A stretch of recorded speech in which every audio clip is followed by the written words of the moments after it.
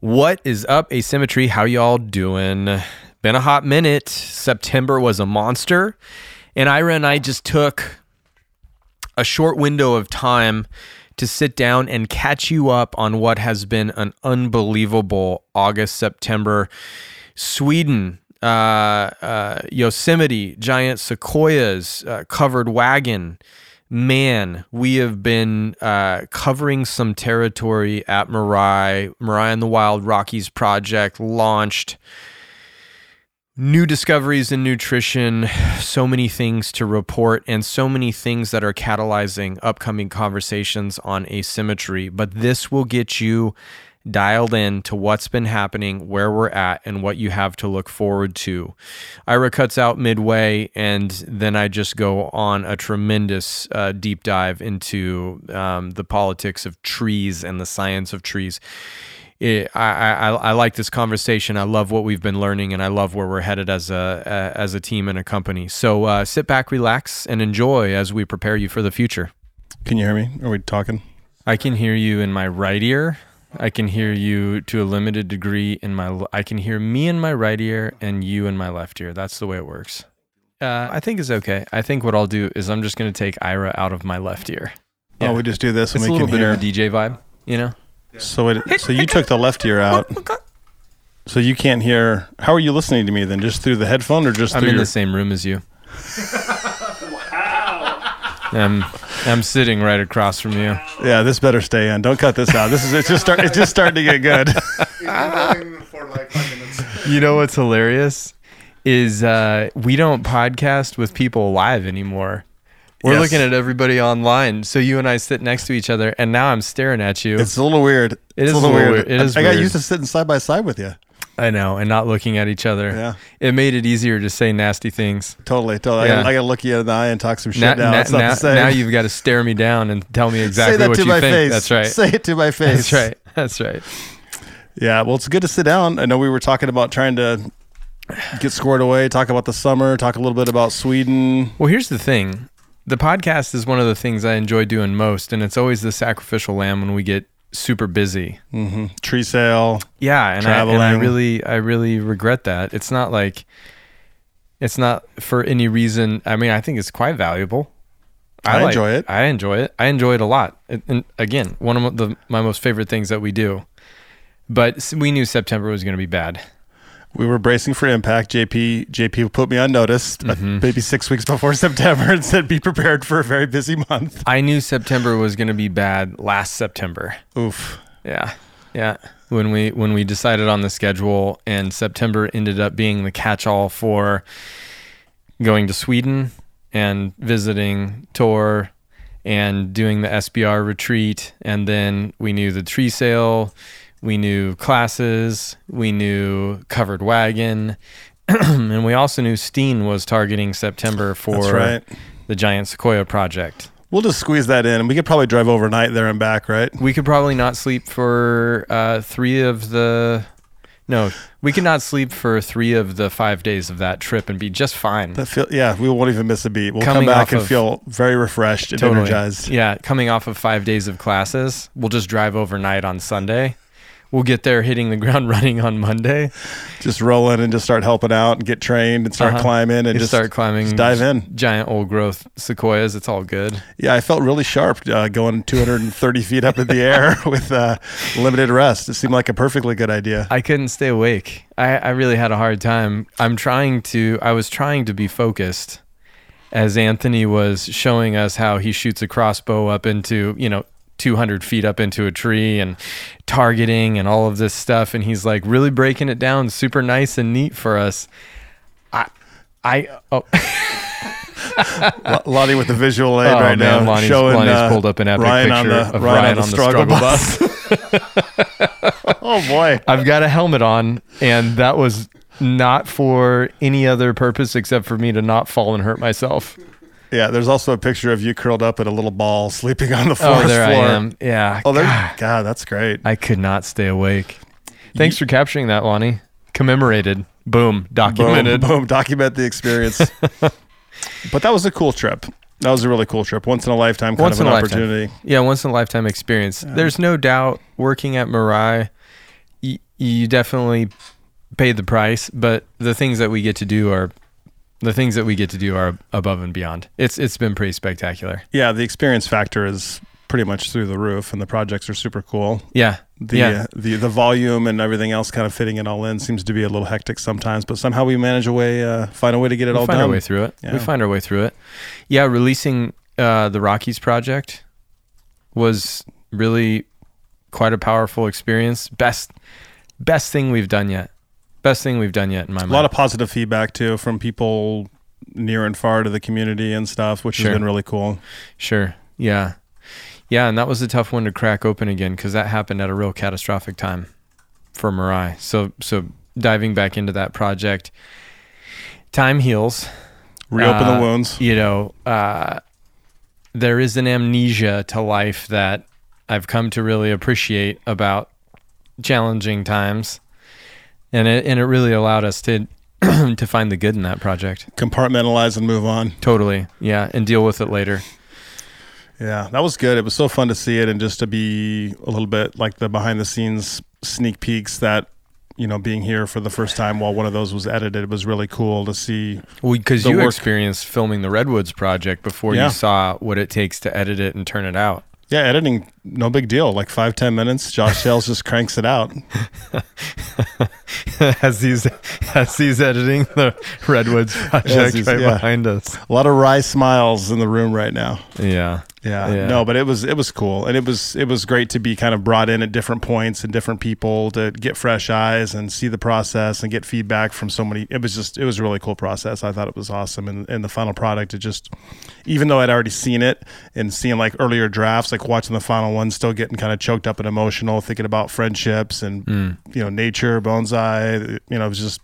It hit a lot of great themes. It was a really great, really great piece. Very complex. Yeah, it was complex. And it was a nice, it was a beautiful narrative arc. Yeah, that part at the very, very end after the credits when it comes back to you and the rest of the Avengers talking about going to get shawarma, really on point. I mean, nobody knows about Mr. Steel. Nobody knows about Mr. Steel. That's right. Everybody's favorite superhero. That's right. Superhero, villain, depends on the day. Incognito. Depends on the day, depends on where you are sitting at that point in time. You do not want to be in the line of fire. That's right. That's right. Mr. Steele's about ready to take to the road again. That's where it all started. This is covered wagon coming at you. Call sign Mr. Steele. Call sign Mr. Steele. No, it's been a great run though. Surviving September was the objective, which is why we haven't been able to podcast because I think we've been thriving in terms of the quality of the output, but it has taken a toll. which was anticipated, and you got to put in the time and take your lumps to get to sort of enjoy and receive the bounty. But, the trip to Sweden was a really spectacular end of the summer. Thor Villa and his partner Karina hosted myself and Taft. Bingo. Which was an amazing trip to take Taft on. Not his first international trip, but certainly the first international trip he'll remember.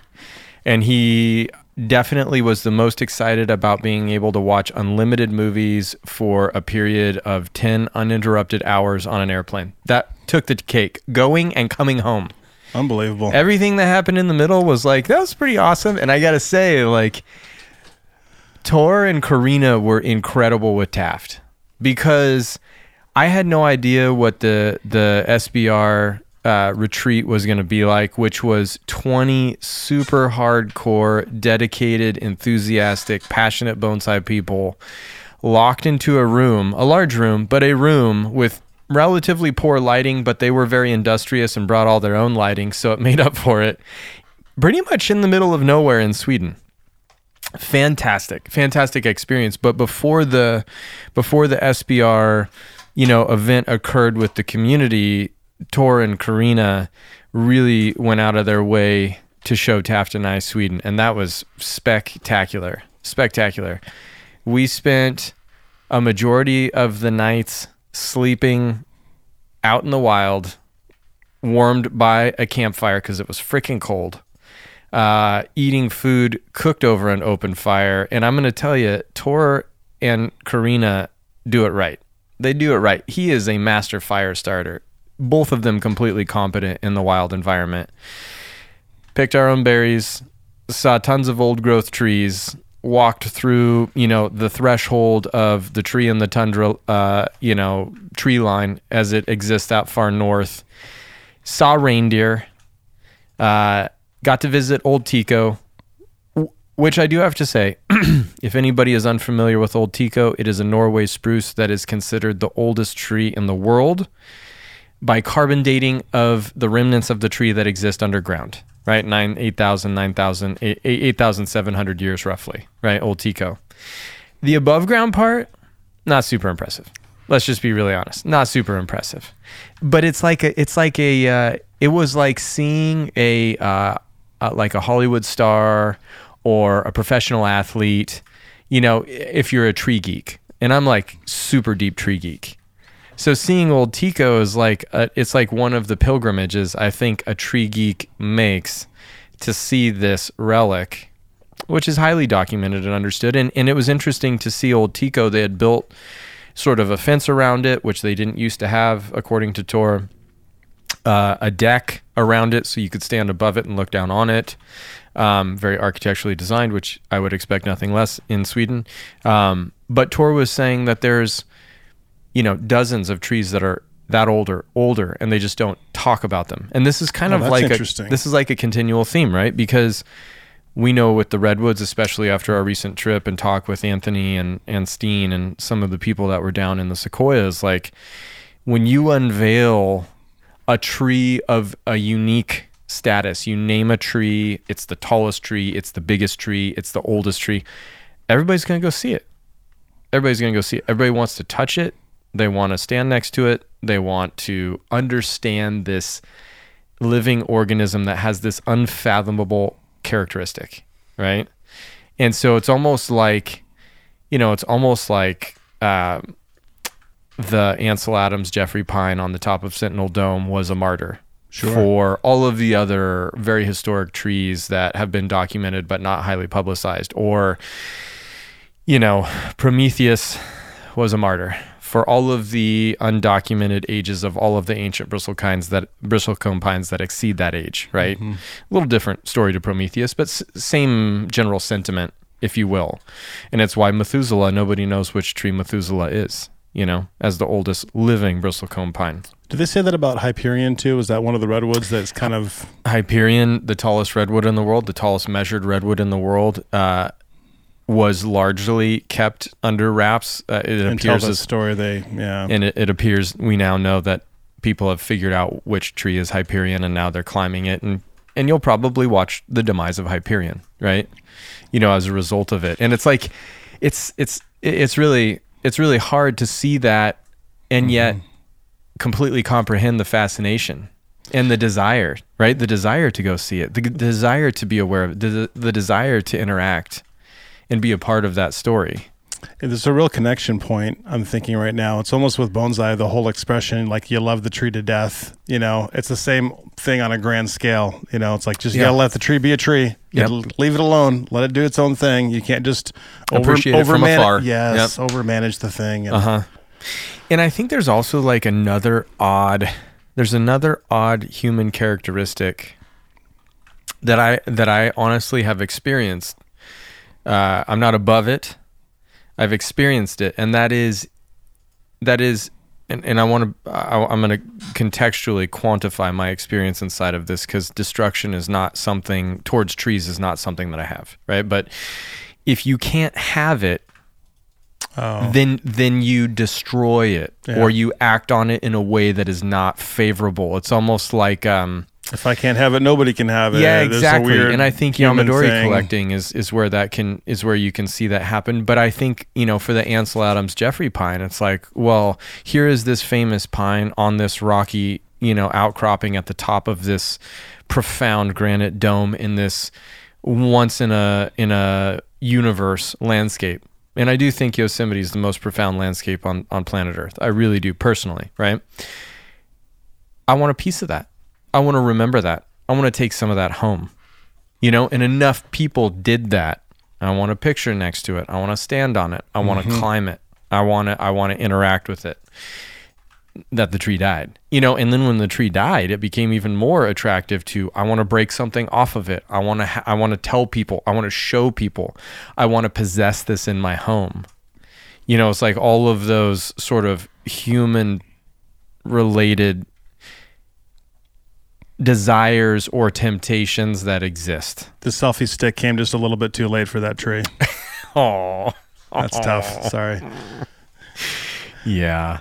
But it's hardcore. But it's you're hardcore. Right. The people. It's tough to resist. Yes. It's tough to resist. Souvenirs. I mean, yeah, Darlene always tries to shut me down. She's like, God, you have so many tchotchkes. And I'm just like, I just like this little thing that reminds me of where I was. And it's like, you know, I'm not breaking branches off of trees, but it's like that same kind of, I understand that feeling of like wanting to like look at an object and like have that take you back or something like. Well, and I think that's what it is. Like when you think about it at its base fundamental element, it's like, it's this time capsule preservation of an experience, and experiencing these profound living organisms or these environments or places or you know, what those places and organisms do to you in that moment in time that you want to hold on to.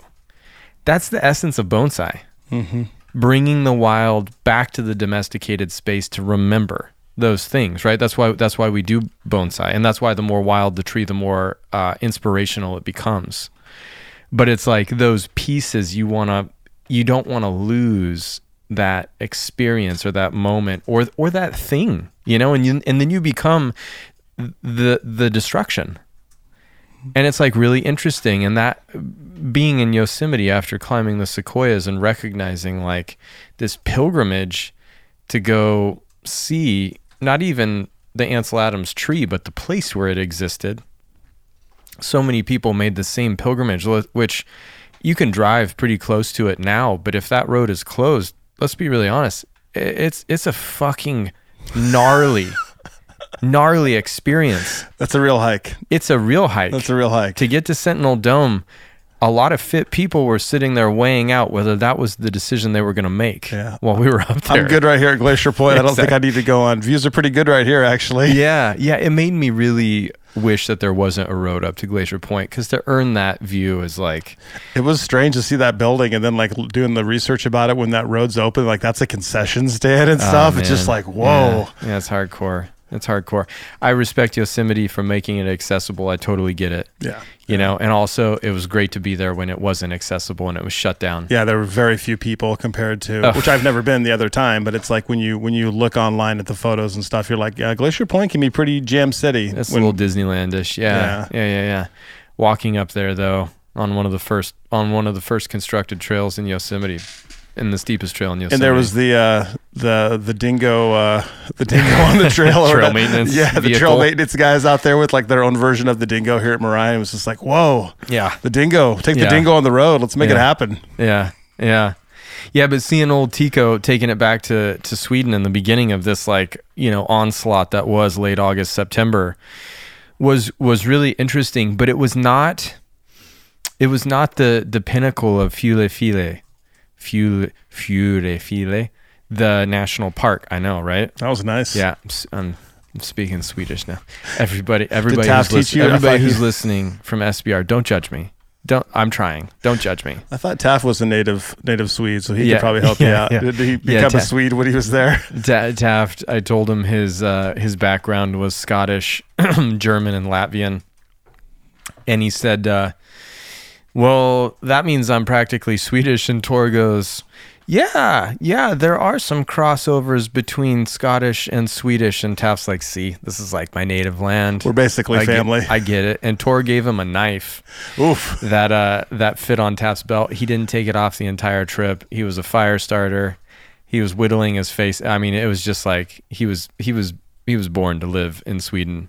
He was actually born to hang out with Tor and Karina. That's actually what it was. He was good vibes. Yeah, super good vibes. But on the way down from seeing Old Tico, we walked through a portion of the national park that kind of wound through some old growth Pinus sylvestris. And that was really, really amazing, because we obviously don't have sylvestris pine native to North America. So we see it in a domesticated scenario, but in terms of the Swedish landscape, like a lot of European and long-term occupied land masses, a majority of the old growth native forest has been cut and is continually cut. And it's a very much a slower production process or cycle than the Pacific Northwest, but it's very similar that they are producing Scots pine as a timber resource, right? Mm-hmm. And so getting to see a 20-year-old Scots pine forest, a 40-year-old Scots pine forest, a 60, an 80, 100-year, and then going to the national park and seeing a 5 or 6 or 700-year-old Scots pine forest was a phenomenal experience from the perspective of seeing the youngest iteration of a Scots pine, and then seeing the branching formation, the curved, super asymmetrical, absolutely unpredictable, and phenomenally character-filled branching structure of a 5, 6, 700-year-old Sylvestris. Watching that evolution over time by driving through the different ages of the forest, it was like one of the pinnacles of understanding the aesthetic of the tree as a time capsule that is demonstrating the profoundly unpredictable and random acts of nature existing over time in the environment that gives rise to the aesthetic of ancient. It was awesome. It was what like education. Oh man, it was like a capstone education for what we pursue aesthetically at Mirai, right? And we understand bonsai are functioning in dog years, which is to say, you can create the kind of growth and then have that kind of aesthetic impact through removal, through deadwood creation, through negative space, through asymmetrical enhancement and continuation, where you can age a tree 100 years in a single working if the tree's ready for it. The Scots pine down in the workshop That's right now. I was just thinking about. Case in point, right? Bob Mueller Scots pine just took a 100-year journey in time, maybe even a 200-year journey in time through branch reduction, deadwood creation, and asymmetrical push. So like seeing that in the wild and in the natural environment was super reaffirming of the approach. Yeah. Yeah. And all in one short kind of, you were there for 7 or 10 days or whatever. But yeah. it was like Fantastic. Just a couple days of walking around and hiking. That's pretty impressive.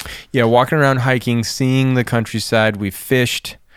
We had to give Tor and Karina some time to organize SBR. So we went up to Gravelsjan, which is like a backpacking mecca. We stayed at a hostel. We hiked around, saw a lot of people, overland, hiking, trekking. So cool. Yeah, it was rock and roll. It was absolutely fantastic. We ate reindeer meatloaf, which I would tell you I probably wouldn't do again. Mm-hmm. But when we got to see the reindeer in the wild, that was like, even Tor was like, this has never happened to me. I've lived here all my life. I spend a majority of my time out in the wild. I've never been this close to a reindeer in the wild. I mean, we were like a stone's throw away from 4 or 5 reindeer with big, huge racks, velvet. And, they walk around that countryside eating reindeer moss, which is this like relatively, almost like hardened, and I would equate it to like coral, maybe not quite like as stony as coral is, but it's like hard and sharp, and it has virtually no nutritional value, and that's what they eat. It's fascinating. It's like snow white lichen that grows on the surface of like soils in the forest understory. Anyways, seeing the reindeer, it was awesome. It was super rad. Donner and Blitzen and exactly, Rudolph. Yeah, Rudolph. Uh-huh. Yeah, that's insane. It sounds like it was just a great trip, though. Like the timing, pretty good, right? I mean, I can't thank everybody enough in Sweden for the experience. I mean, I got to see Joaquin, who was a student that's come and studied at Mirai. Oh, cool. He had like a incredible bird's nest spruce collected out of the urban landscape. But the SBR retreat was handled in a way that I have not experienced a retreat before, which was every evening they had a fire inside of like a firehouse, which are these structures that exist throughout Sweden, are open to anybody who wants to use them. You don't have to pay for them. You don't have to book them. You show up, you can sleep in them, you can cook in them. And if somebody else comes along, you just scoot over. It's everybody's right to be there. And so every night we went to this firehouse. Tor and the SBR team made like a really warm coal fire. There were raw slabs of meat, potatoes, salad, and you cooked your own steak over the fire and sat there and ate with everybody. It was phenomenal. Just like a total, fire and humanity is such a radical, natural element that forms the basis for, food and nutrition, warmth and safety, as well as a sense of community, open fire, raw fire, and the capacity to prepare food over the fire. And they had it nailed. I haven't had that experience before, especially not at a bonsai event where, what the fire and what the meal did was breed the opportunity to discuss community and the nuances of community and the differences of culture. And it was just the conversations we had were top notch. It was awesome. It was really, really spectacular. Yeah, that's so cool. Yeah, it was good. So we need to have more open fires at Mirai. That's what I came home with. Write that down. And I need to enhance my fire making skills because Tor made me feel like a total rookie. I thought Taff would be our guy. Now we'll just call Taft up. Yeah.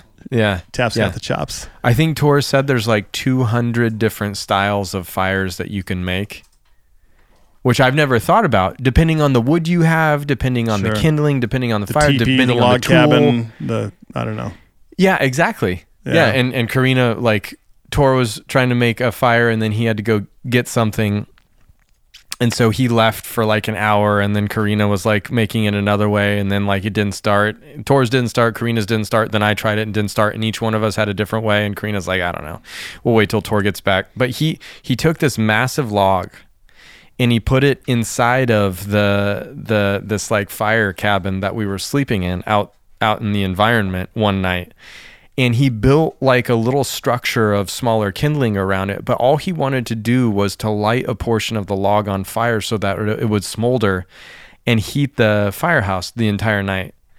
And it was the most amazing. I've never seen anybody light a log. That's hardcore. I thought that was impossible. You got to chop, you got to saw it up and then you got to split it. And then you have the smaller and then you work to bigger, but you're always using split lumber. Now it was just a freaking tree that he caught on fire that heated the entire cabin. It was unbelievable. So anyways, I walked away with a lot of experience. Life skills. Yeah, it was great. It was True facts. It was fantastic. And we already had the Triskele experience in Yosemite. I had a good chance to bond with those guys and get to know them a little bit better. So that was it was fun to follow that up by going to his backyard. So part of what we're supposed to talk about as we prepared for 3 minutes before Jesus press record, the summer recap. How was the summer at Mirai? How do you feel about the trees? What happened? The weather? Kind of a different summer vibe than last summer's vibe. Yeah. Hottest prolonged summer that I've ever experienced doing bonsai. We're talking mid to high 90s for weeks on end. I think we broke every record for temperature, not except for the highest temperature. Yeah, except for the high.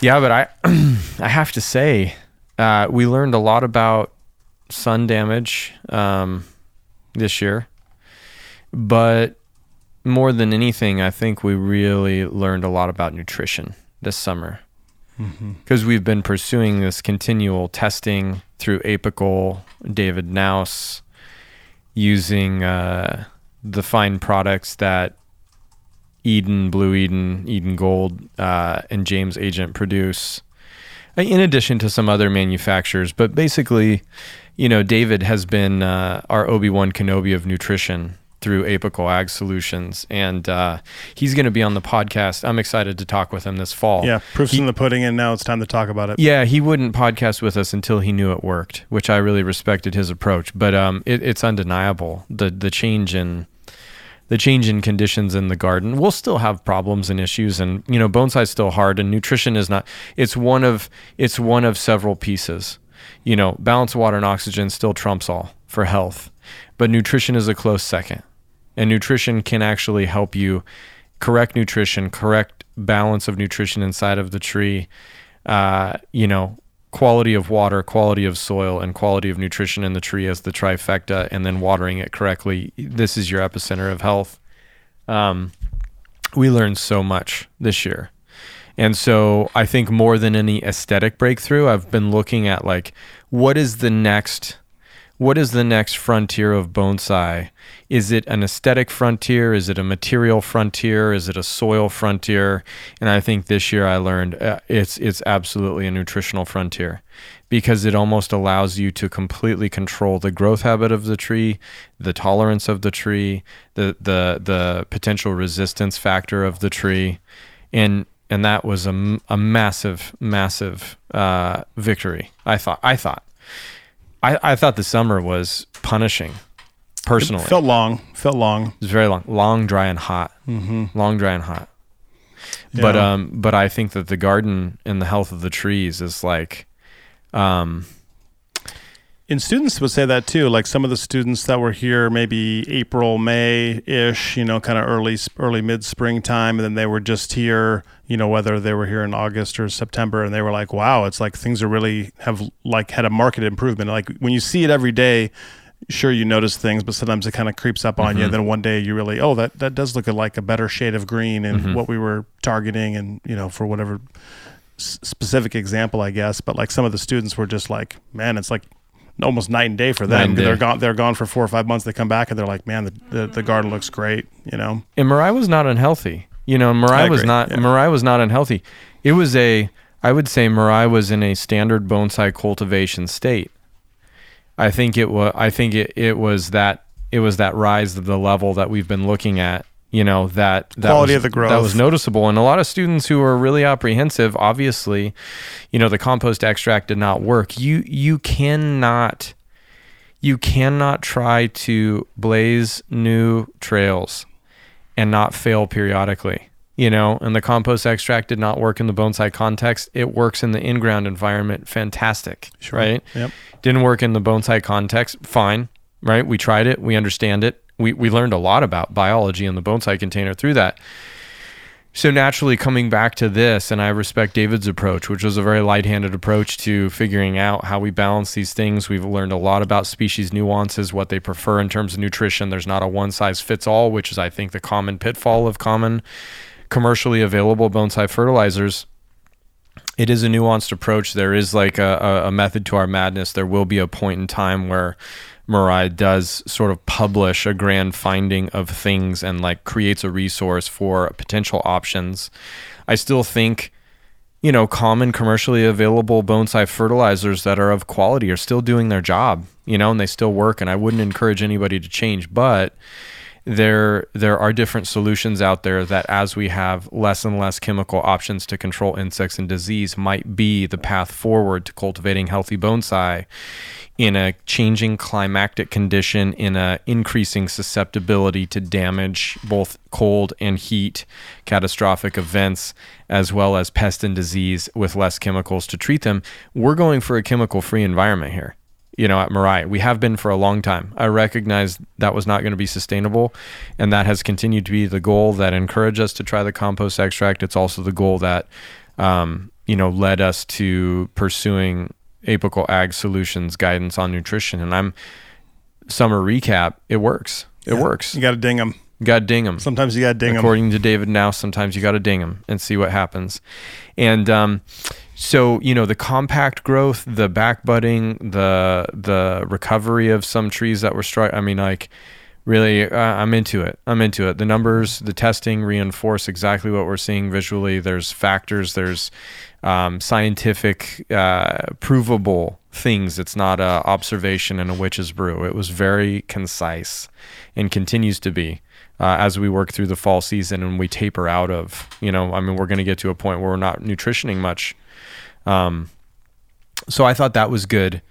And I also really, really was excited to do the Rockies project as like a summer occupation of our time, thought, creativity, etc. I thought the Rockies project was spectacular. Yeah. Still do. Yeah, I'm big time into that. What about you? How was your first summer at Mirai? Yeah. Good. Different than a Las Vegas summer, but I was like surprised of like, I guess I was outside a lot more maybe than I had been in the last few years. So maybe you notice it differently, but Yeah, it seemed pretty hot here, and I mean, we had lived in Seattle for a long time. I don't remember the summers feeling really that warm, but it was pretty warm here this summer. Yeah. You know, a lot of 95 plus, which with a little humidity feels every bit as hot as 105, 110 with no humidity. Yeah. So Yep. that was a strange thing to kind of come to terms with, but yeah, just getting more dialed in with watering and understanding the nuances of the different days, and, you know, picking up on that kind of stuff from you and Troy. And yeah, a lot of activity. Classes were really good. The work on the trees has been like really, really inspiring. Some of the stuff has been just, I mean, so many great trees that come through here that are Mirai trees or student trees, and seeing those make the transformations in class, that's always really exciting. And then, yeah, the Rockies project, just seeing that thing come to fruition was really a nice capstone for the end of the season. Yeah. You know. Yeah. And I'm really excited. I know Josh is right behind me here working on the Redwoods already. So it's like that one, since I was there for that project out in the field, like that one, you know, I'm really extra excited to see how that turns out, because growing up in that area and having a more of a personal tie with that, and still my parents still live down that way still, so that's going to be a fun one to come out here hopefully later this year or early next year, depending on how things shake out with everything else we got going on. But yeah, it was a great summer. It was a really good summer. Yeah. And what are your you had a vantage point of Mirai as a student. Now you have an intimate behind the scenes perspective of what it takes to operate this garden.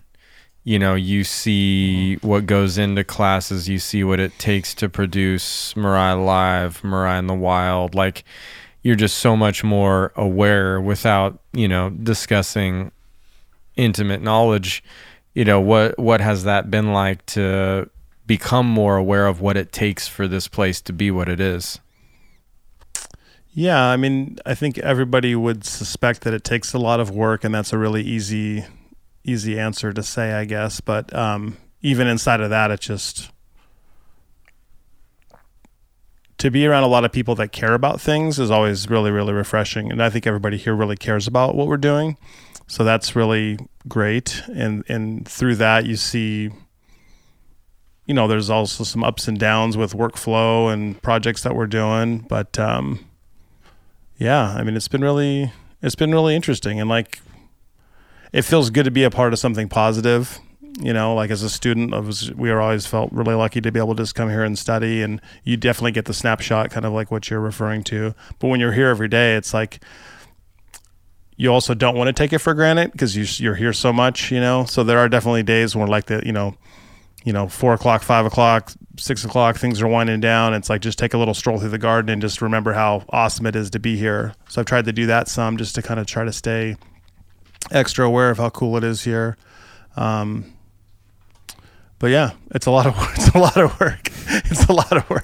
It's so funny because Monday morning, it's always kind of like, you know, you kind of gather the troops and talk to Troy, talk to Miguel, talk to you. And it's like, what are we doing this week? And the Japanese garden structure, and like all these little things that you're like, you walk through when they're done. You're like, oh, that's really awesome that it was done. But it's like, you know, Miguel was like excavating this thing and forming everything up. And then he and I did some of the concrete work, and you came out and helped some of that. Like, it's just like all the little pieces that went into what happens here. There are a lot of like tangible results that everybody gets to appreciate, whether you're here for a garden tour, you're watching Mirai Live. But it's like there's a lot that goes into every single piece of everything: editing, filming. It's just things that, you know, you say one word, editing, and it's like, well, that can mean 10 minutes, that can mean, you know, hundreds of hours, depending on what months, it is. I mean, just so that's a weird thing, not coming from that background at all, and seeing a little bit more of that. It's just like, wow, it's just a whole different skill set that I know it exists, but it's like when you don't see that kind of stuff. But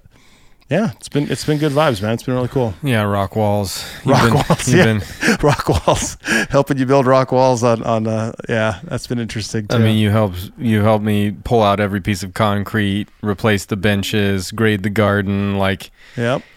You've been here almost you're at the end of basically 10 months.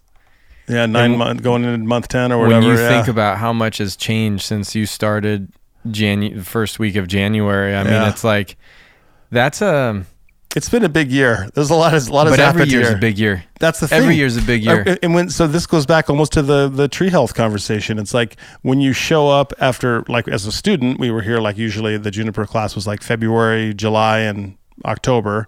So you had the 3 kind of samplings of what was going on. And every time there'd be something different. The trees would look different. There'd be a new project that was done around here. There's something was built out. There was whatever.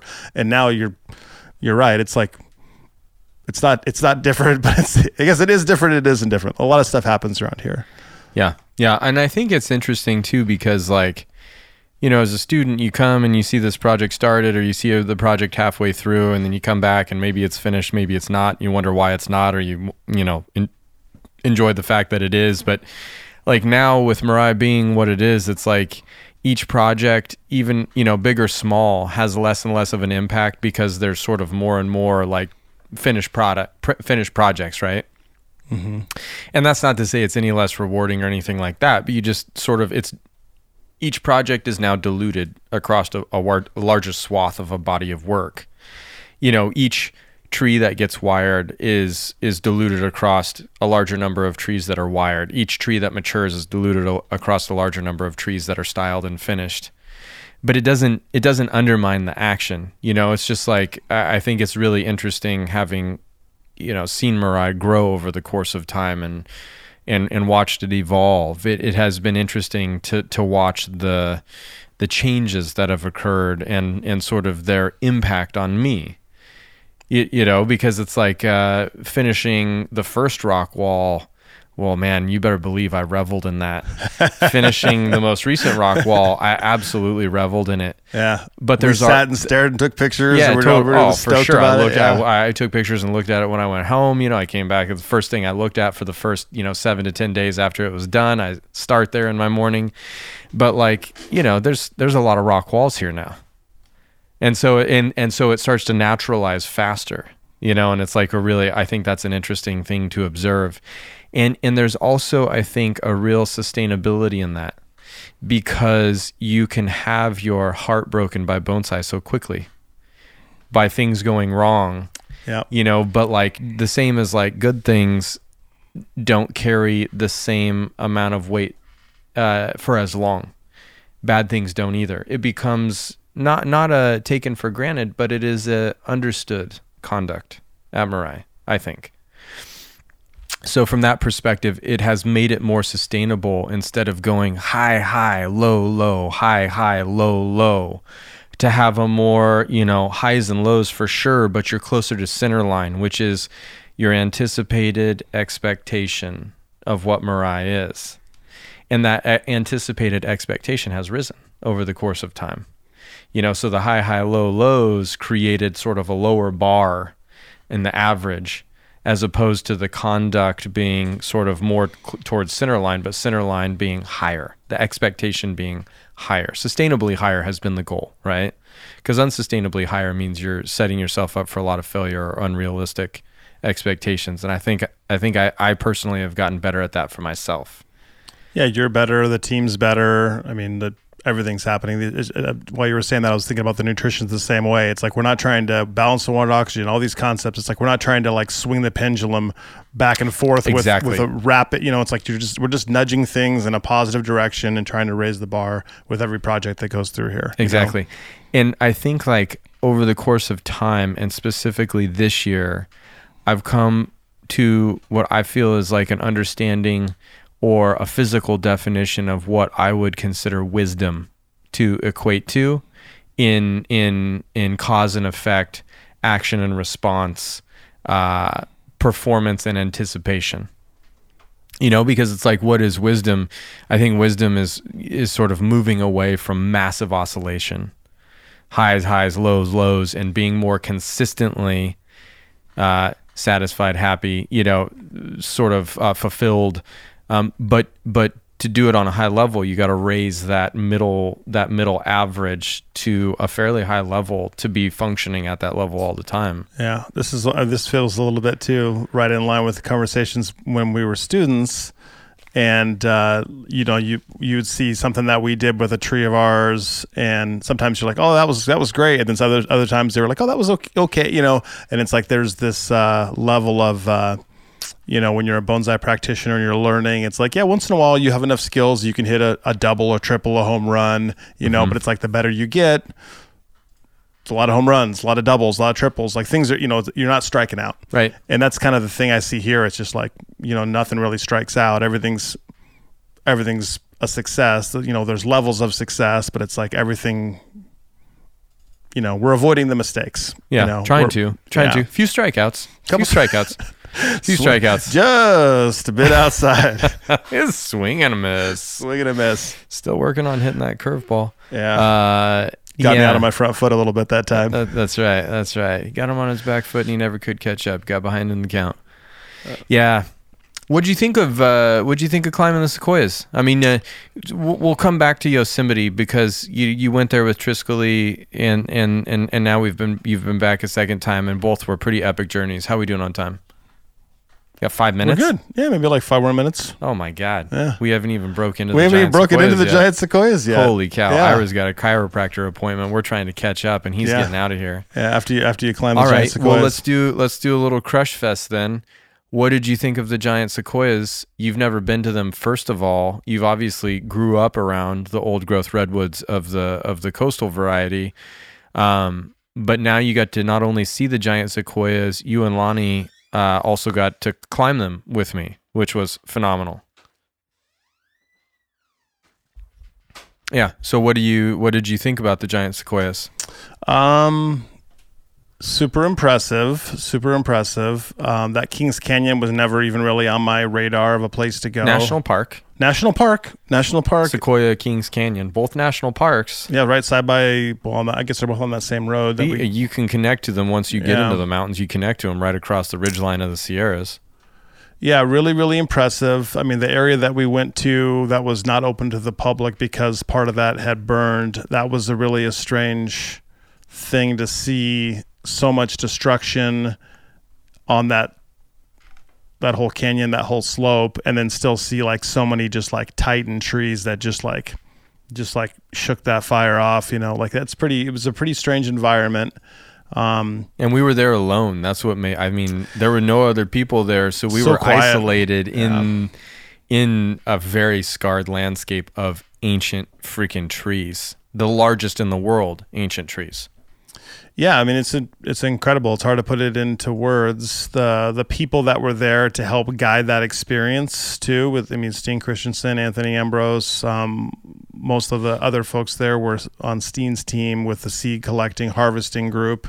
But Kai, the guy from Germany that runs crews there and in Eastern Europe and stuff, it's just like really interesting people. Conversations were great, kind of not dissimilar to the Swedish commentary with around the campfire and community and stuff, like just super cool. Strong group of community. Yeah, welcomed us right in. I mean, it was just like we knew those guys forever and they knew us. Like it was super super easy to bond with them and have a good relationship. But the trees were insane. That first day, kind of scouting and seeing Anthony and I believe Eric was the gentleman that was helping him with that. And the crossbow and trying to target how to, which trees they wanted to rig and all that was really interesting and seeing where the better cone crops might be and hearing them talk about their experience. It's like you had somebody give you a guided tour. Mm-hmm. So there was like different layers of information to, especially for folks like us who are like kind of tree geeks. It's like they were giving you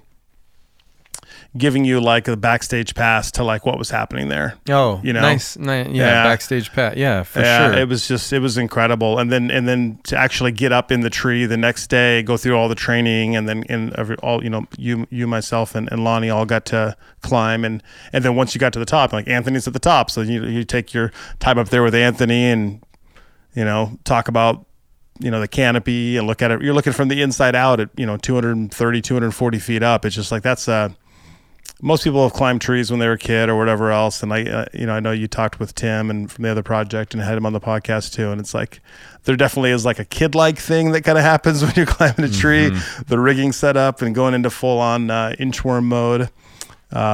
Took a little longer to get to the top than I anticipated. Probably more physically demanding. Yeah. Strange, those ascenders, if anybody's familiar with that climbing style, it's just like, I've never done that, so it was a little strange to get used to, but really cool, man. I mean, it was just just being there, it was like a very surreal kind of experience. Yeah. And to explain that to people, and a couple of like friends that knew I was going to go were like, hit me up like right away and were just like, tell me all about, what was that like? And I'm still processing it, I guess, to some point. It's like I've been thinking about it, just walking around the garden today, watering. It's still in the back of my mind as a very fresh experience that was just eye-opening.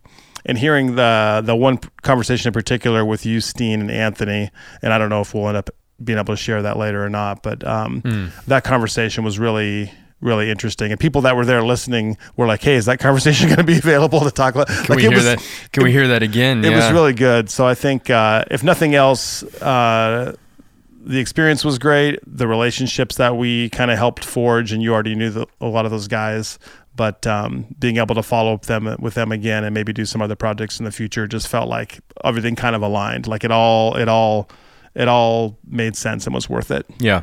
Yeah, the whole trip was really cool like that. Yeah. Yeah, I totally agree. If you got to take off, go ahead. I might sit here and wrap with the Asymmetry listeners a little bit longer. Do it if you want to stick around. Yeah, I gotta run. Go. Go okay. For it. All right. I'll catch you later.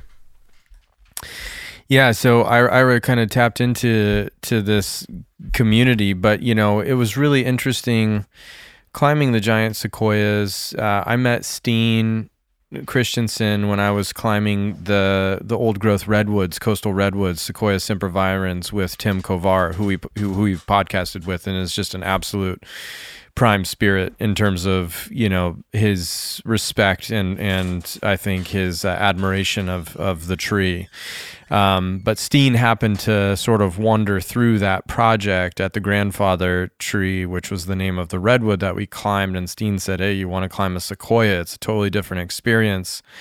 And then that sort of birthed this whole opportunity to go climb with Steen. We podcasted with Steen. If you haven't heard that, Steen Christensen, phenomenal podcast, amazing person. And when we went down there to see what Steen was doing in Redwood Canyon, he talked about it on his podcast, about the heat of these forest fires creating such big devastation that the epicenter of these fires will have a very hard time repopulating, because the cone-bearing trees on the outskirts are going to have a hard time regenerating into the interior of these much hotter and much grander fires. So in the past 2 years, almost 20% of the giant sequoia forests have burned over the past 2 years of fire season in California.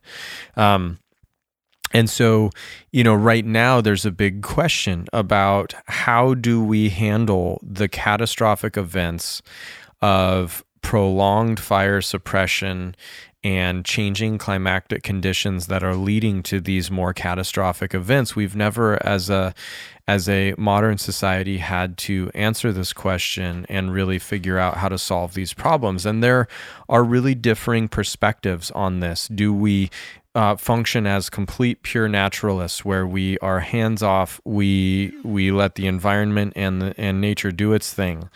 Do we recognize that we have had a tremendous impact both in our suppression of the fires, our impact on climatic conditions and their continual change, and go through this process of harvesting cones and helping to regenerate the forest so that we can potentially buffer with the lack of that canopy cover, with the lack of that soil retention, with the lack of that potential, relationship between the tree and moisture, both in the soil as well as the release of moisture, in the cloud conditions and the air characteristics and factors. If you deforest a rainforest, it becomes a desert because no longer does moisture drop on that canopy. And I can't explain in my ignorance of the subject matter why that happens, but it is a fact. I witnessed it in Nicaragua when my sister lived there and I visited her.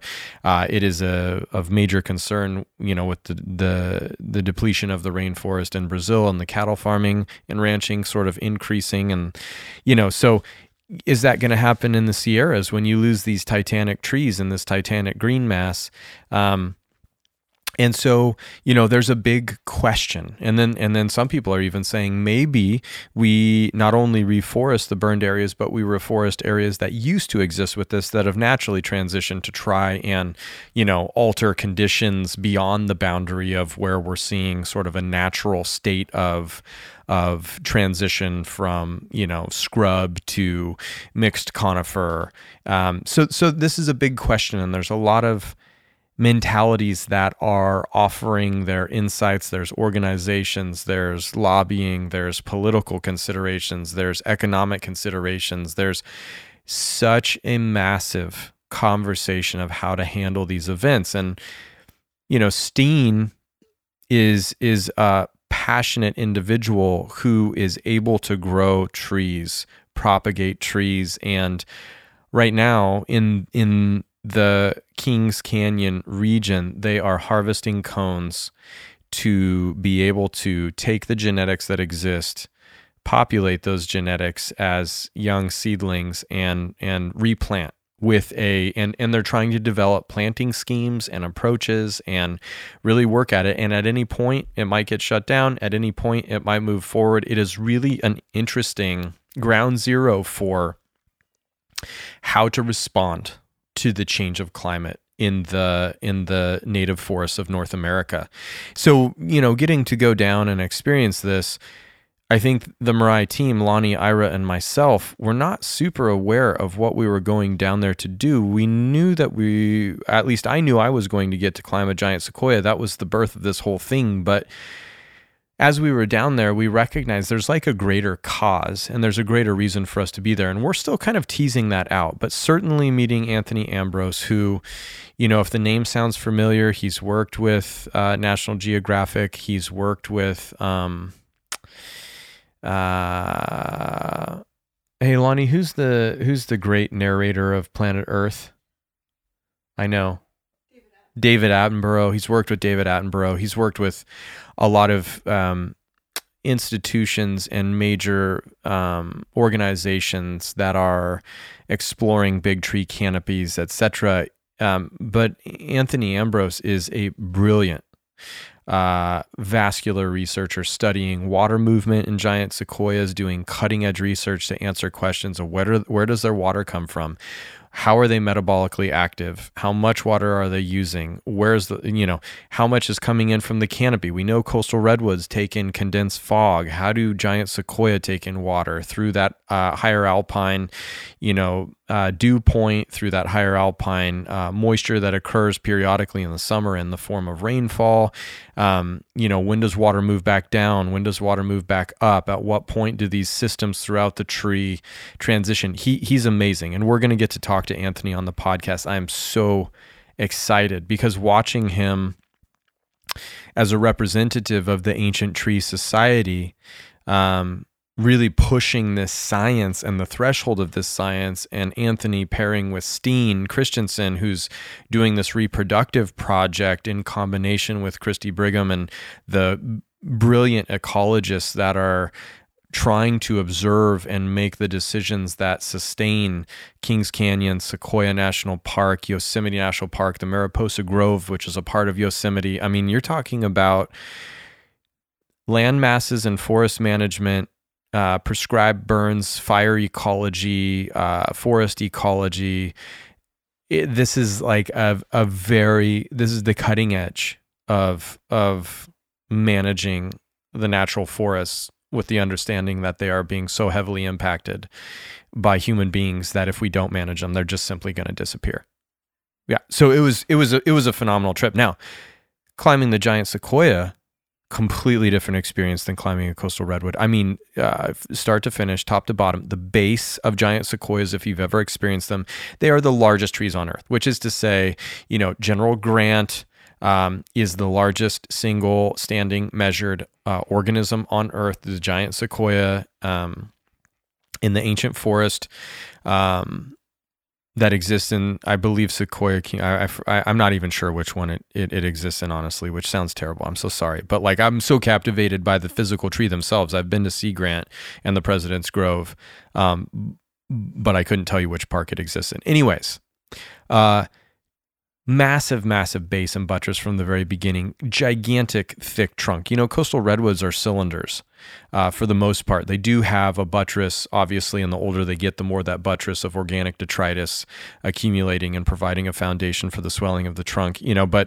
But giant sequoias are a different style and structure altogether. Incredible cinnamon bark that stands out like a light bulb when the sun hits it in the forest of this mixed conifer variety. You've got sugar pine, you've got Jeffrey pine, you've got ponderosa pine, you've got subalpine fir or fir of different varieties in terms of ABs. You have a sort of a very mixed bag of trees that exist inside of this forest. And we were in Redwood Canyon, in the Kings Canyon National Park, Redwood Canyon, where one of the big fires occurred. But the biggest thing about the giant sequoia that I noticed is as you climb, the informality of the branching structure of giant sequoia is one of the most free-form, unpredictable, and artistic expressions of the aesthetic of ancient that I've seen in any ancient tree, anywhere as I've seen ancient trees across the world. And I hunt down ancient trees everywhere we go. Hunt sounds bad. I seek out ancient trees everywhere we go to be inspired by this aesthetic of time and the random acts of nature that act on the form of the tree. You couldn't creatively conceptualize the random branching patterns and the way that each giant sequoia is a standalone organism. When you see the ancients and you see the middle-aged and you see the youthful giant sequoia, the progression when compared to the Pinus sylvestris of Sweden and compared to the coastal redwood of the Pacific coastline, the progression of random shapes and forms and occurrences in a giant sequoia, it is so unpredictable. There is not a pattern. There is not a predictability. It is a standalone, unique, each tree completely and totally authentically unique.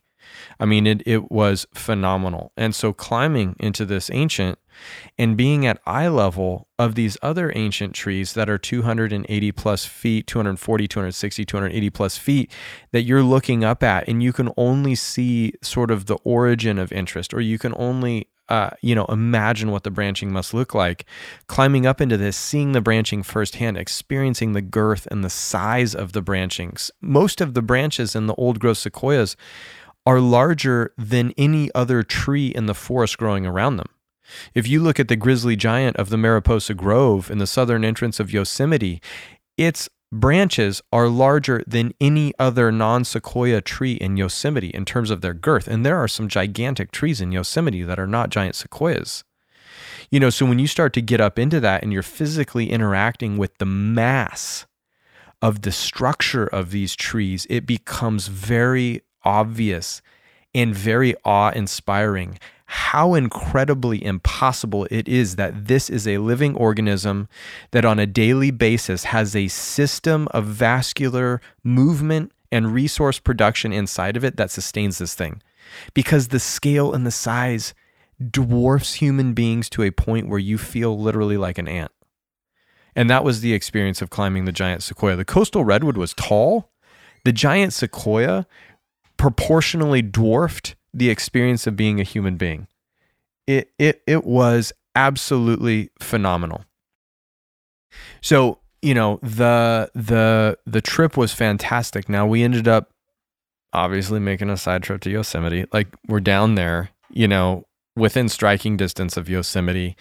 And there are some aspirational projects that Mirai is sort of actively working towards, and sort of feeling out the logistics of, which, Mirai in the Wild is not just like, hey, you guys want to go to the woods and make a project? It's like we've gotten more and more aware of what it takes to do these projects well, and also the scale and size of the project, the details that are required have become more complex as the questions that we ask and aspire to answer through Mirai in the Wild become more and more educated and informed.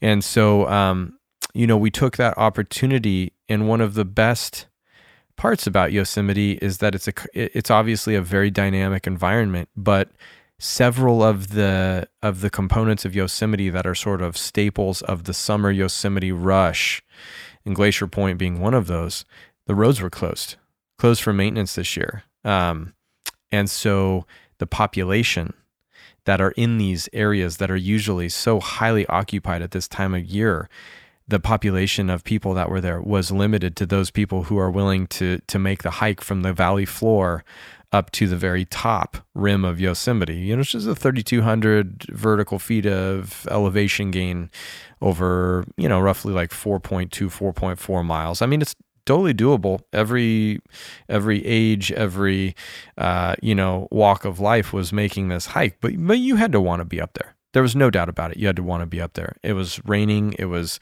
blowing clouds, fog, moody light. It was absolutely wonderful to be in Yosemite, and to have that occur on the tail end of the trip to the giant sequoias, because, one of the more inspirational trees that exists in modern culture is the Jeffrey pine of Sentinel Dome in Yosemite that Ansel Adams photographed continuously over his career as a photographer of Yosemite. And if you're familiar with this Jeffrey pine, all you have to do is Google Ansel Adams Jeffrey pine to see a picture of it on the top of Sentinel Dome. Stately, noble tree. That tree is dead. It's dead now, right? It was visited to death. It was loved to death. And we really wanted to see Sentinel Dome, not because that tree still exists and we want to go see the tree. The tree's no longer there. In fact, I don't even know if there's remnants of it there, and I still don't know because we didn't make it all the way to Sentinel Dome. It was a monster hike with really challenging weather, but just getting up there and seeing what it takes to get up there from the valley floor, and then experiencing the weather of Yosemite. There's never a wasted moment in Yosemite. If you are in a landscape that grand, you're blessed to be there, right? So we experienced that trip and got to kind of rock out. But man, the giant sequoias was something else. And, if you're looking to know more, experience more, be aware of more, check out the Ancient Tree Society and what Anthony Ambrose is doing. There will be more about this project. Again, we're going to be speaking with Anthony. We're going to circle back with Steen after our time spent with those two wonderful gentlemen to see what's going on, to talk about with our enhanced understanding how their projects are moving forward, etc. And I'm sure you'll be hearing more about the Ancient Tree Society. But,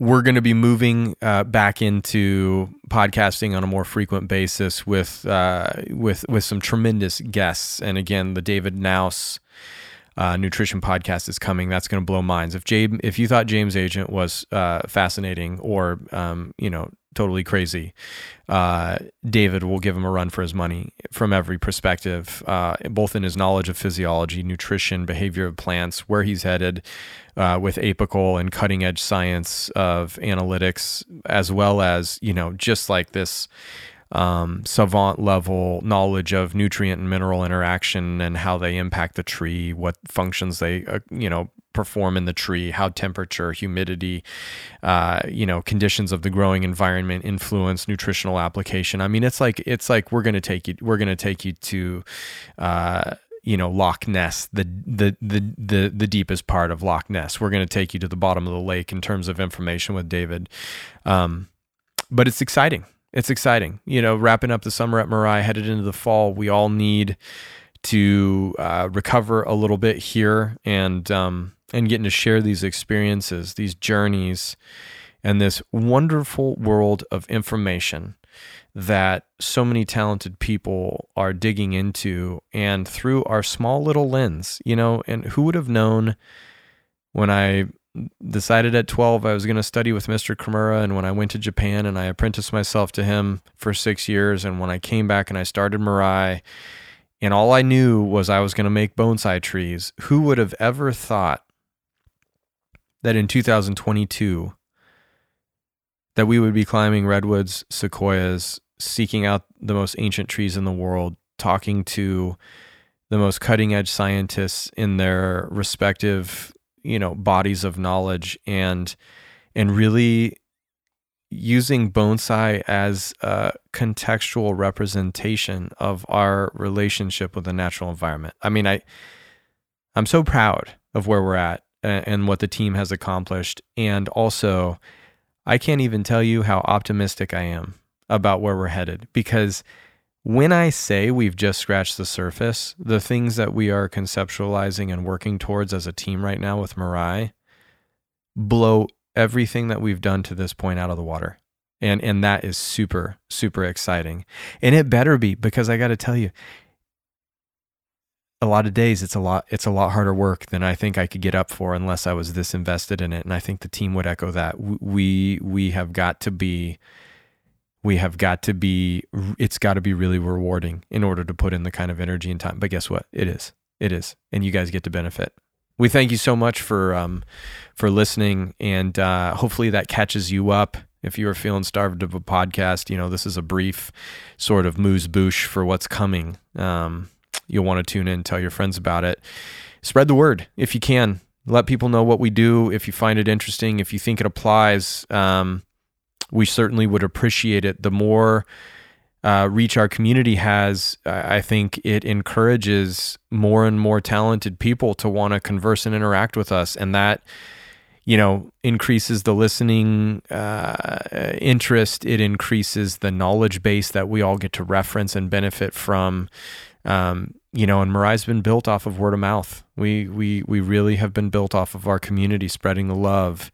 And we continue to need your help to do so, because it really is taking us to new heights, what your support has done for us. So we thank you. We love you. We're going to be blowing your minds, and we look forward to the future. All right. Kudos.